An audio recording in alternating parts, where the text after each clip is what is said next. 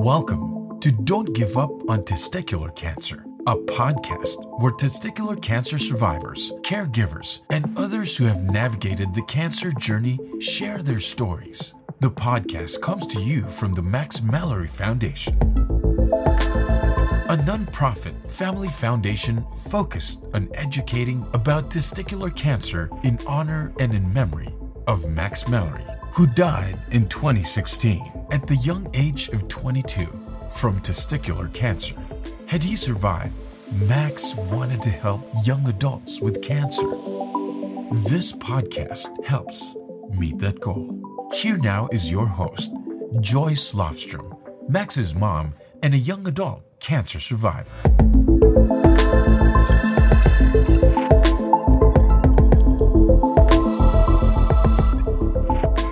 Hi, this is Joyce, and with me today is Stephen Heaviside. He's a musician, a writer, and an adolescent and young adult, or AYA, advocate. He's deeply passionate about helping to create support in community, especially for those who have experienced challenging health and life service. He's a testicular cancer survivor, and he's now employed with the Cactus Cancer Society, where he is the program coordinator. He also volunteered with that organization before joining their staff. He's been involved with the AYA community for about 8 years and has worked with and volunteered for several other organizations, including Stupid Cancer and Elephants and Tea. So he'll tell us more about that as well. And you can follow him on Instagram and Twitter at Heaviside. And on Facebook, you can also find his music, which we will talk about later in the podcast. So, Stephen, thank you for being with us today. Welcome. Yeah, I'm honored to be here with you.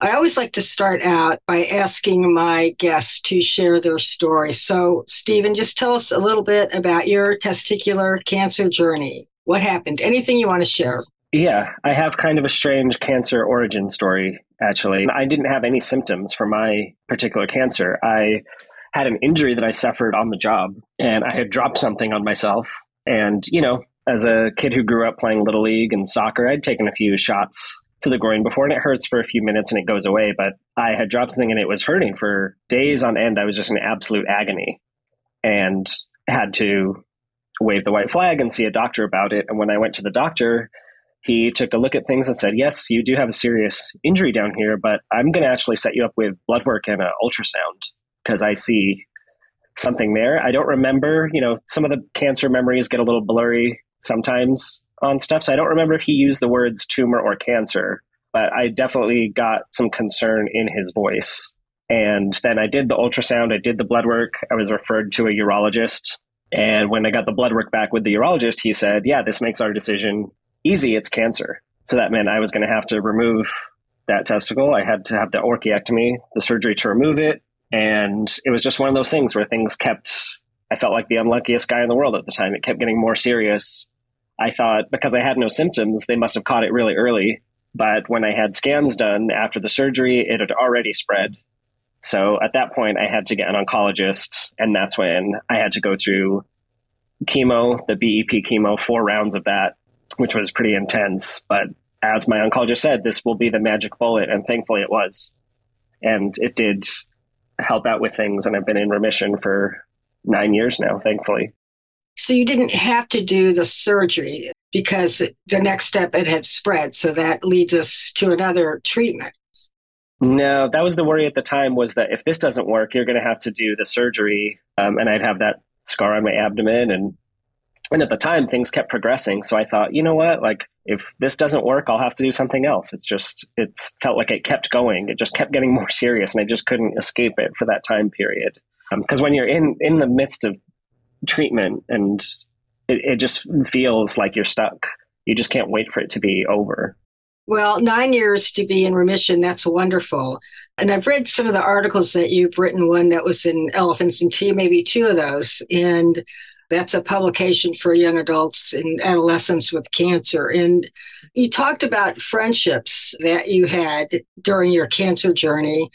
And I thought that was really well done. It was about keeping friends and losing friends. Can you talk a little bit about that for us, about that article and just what you went through with friendships?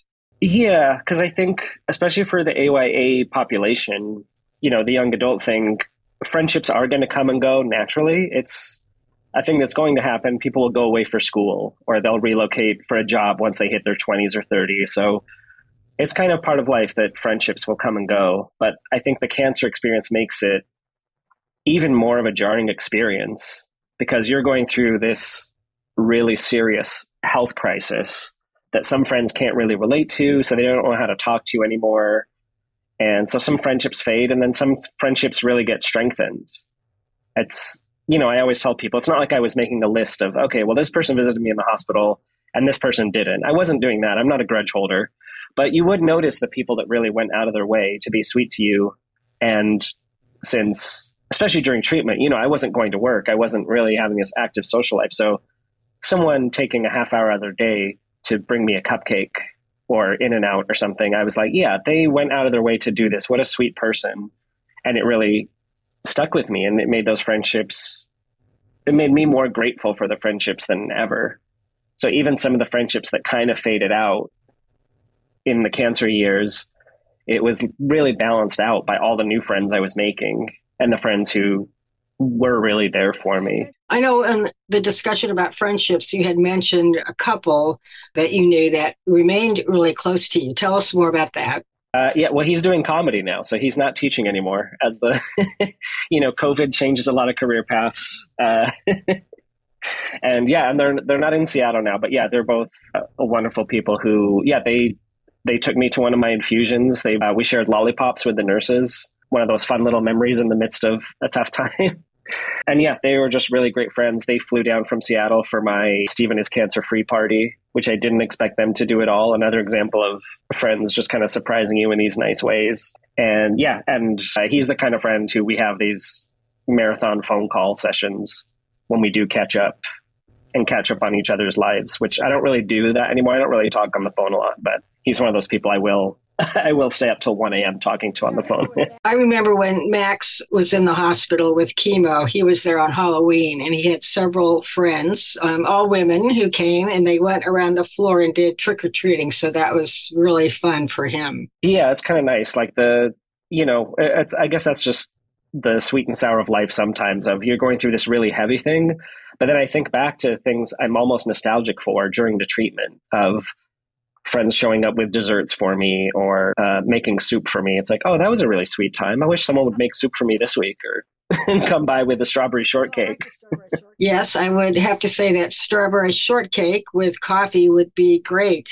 What do you think was your biggest challenge during all of your cancer journey? I would say the biggest challenge of the whole cancer story, journey, whatever you want to call it, has been the survivorship and anxiety of things. Because I think when I was really going through stuff, there was a real end point. And I was just like, I just have to get to this. I just have to finish this race. I just have to finish chemo. I just have to get in remission. I have this job to do here. But the job just kind of continues. And it's just the job of life. So I started having anxiety post-cancer that I didn't really know how to name it or what to do with it. It wasn't something I ever really experienced before cancer, but I just found myself really kind of getting anxious about things more than usual. It was this new thing I had to deal with. And it's been an ongoing process. It's just talking to my doctor, talking to my oncologist about what I'm dealing with. And then everybody has their own combination of things that works for them to heal from it and to deal with it. And, therapy, medication, even just talking to friends, even just being open about stuff. It really helps. And for me, music's one of my big things. That's one of my therapies, both writing it and listening to it. So it's been a real, there's been struggles with the anxiety, but I think I found a way to manage it mostly at this point. Well, you just talked about your music, so that's a good segue to that topic. I know you are a singer, a performer, a composer, looks like from around 2005. So tell us about your music. Yeah. That was when I first was like putting myself out there and going to open mics and trying to book shows for myself. I've listened to some of your songs on Spotify and Oh, thank you. I mean, I was always a kid that was always obsessed with music for whatever reason. I just gravitated to it very early on. So I've always had insomnia. Even when I was a toddler, my parents really struggled getting me to sleep. And one of the things I can vividly remember doing is having my records that my dad had and just reading the lyrics, the liner notes. And that was like a strange comfort to get me to sleep somehow, of just like singing the songs to myself with having the lyrics there. So I was always really into music. I would write like countdowns to my favorite song in like notepads in school and stuff. So I was always just very curious about music and kind of obsessed with it. And when you're a kid, it's just like a fun thing you're into. And then I think once you get to the teenage years, you kind of access all these feelings that you don't deal with when you're a kid. And you kind of think, oh, well, this artist is great to listen to when I'm actually feeling depressed. This artist is great when I'm kind of stressed out. And then that's when I really got into wanting to play and write myself. I had to have a guitar. I had to, be like the heroes I was looking up to. And that's when I really started writing music. And at first you're trying to write like the bands you like. I think everyone kind of does that. You kind of sing the way your favorite singer sings until you find your own voice. And then, and then once I, got to my 20s and it was like, let's put ourselves out there. Let's play places. Let's go to open mics and air out these songs about breakups and all this early 20s stuff. But now it's been really strange because, even that's something that the cancer part of my life has affected, because once I was going through that, I was, and not that I was always 100% writing autobiographically, but I would be writing about myself to some extent. And then it felt very heavy to write about myself all of a sudden. So there was part of me that thought of just giving up music altogether, because I just thought being on stage would feel much different. And it did feel different when I did do it. I just thought people will know this stuff that happened to me, and I'll be this guy that people will be whispering, oh, you know what happened to him, right? And this song is about this. And I just thought, oh, that feels so dark and heavy. I don't know if I want to subject myself or to a crowd to that. I don't know if that's going to be helpful for me or anyone. But I think in recent years, I've really kind of cycled through a lot of that. And I'm feeling much better about sharing songs again. And I think it just takes time. And I think it really just takes time. It sounded like an acoustic guitar, but I'm wondering, do you play acoustic and electric? But I play both. Yeah. I know on your music, I listened to several, as I said, and they were really, really very beautiful, very calming. So it was very nice. Especially some of the earlier stuff is more singer-songwriter stuff. And even some of the more recent songs kind of head in that direction. And then, you don't have to worry about a band that way when you just have yourself an acoustic guitar. One thing I want to mention too, again, from some of your articles, is about your experience in losing a friend, a woman who had cancer in one of the groups that you belong to. I don't talk a lot about death in my podcast, but it's a realistic topic. Can you share that story with us? Yeah. Because I think the phrase I used in that article was, when I heard she had passed, I felt stupid. I all of a sudden just felt really naive about the whole thing, because it was, when you're younger, you think death and a lot of things in life, not just death, but a lot of things just feel very far away and abstract. Like it's not a thing you're going to have to deal with for a long time, and you think there's going to be this natural life cycle to things. Like I don't like hearing about anyone passing ever, but there's part of you that's like, well, that celebrity or that grandparent, they were in their 80s or 90s. That's the natural cycle of things. But when you're in the cancer community, you make friends with people that are in their 20s, 30s, 40s, and they're suddenly gone. And it's like you almost forget that can happen sometimes. You forget that a lot of us won't make it to 80 or 90. And the phrase I used was, I felt stupid all of a sudden. I obviously felt grateful to have known her at all, and anyone I've met in the community. But I think it is a very jarring experience, because all of a sudden you realize how life isn't as linear or maybe as long as you thought it was going to be when you're young. There's so many different things that can happen to people, unfortunately.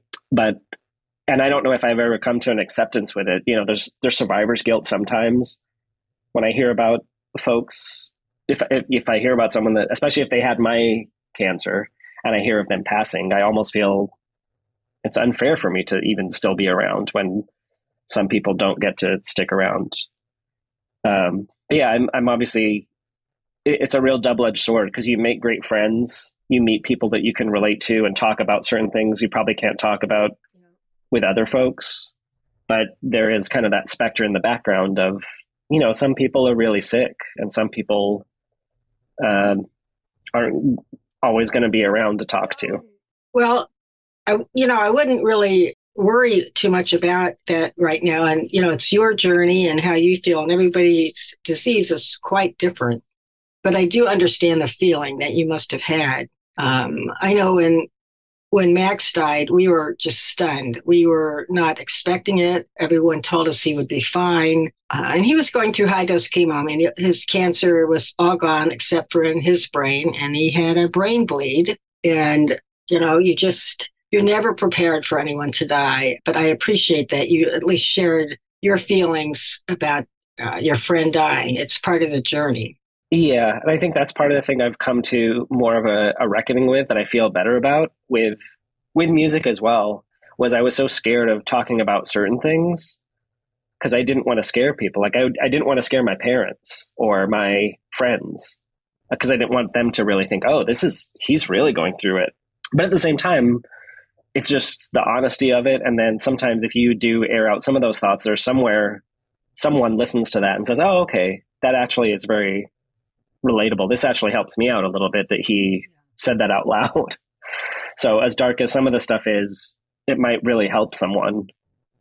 Like that's especially with music. I think of some of my favorite writers who, they were writing about their lives or their divorce or something that was really traumatic for them, and they aired it out. And even if I don't relate 100%, there's something in that feeling of someone being vulnerable that really just strikes a chord with people. So now I want to have you tell us about how you decide to write a song. You just sit down one day and like, I have this idea and start playing, and then you have it. Share anything you'd like to about that. I don't have like a tried and true method necessarily. There's usually like a few different things I do.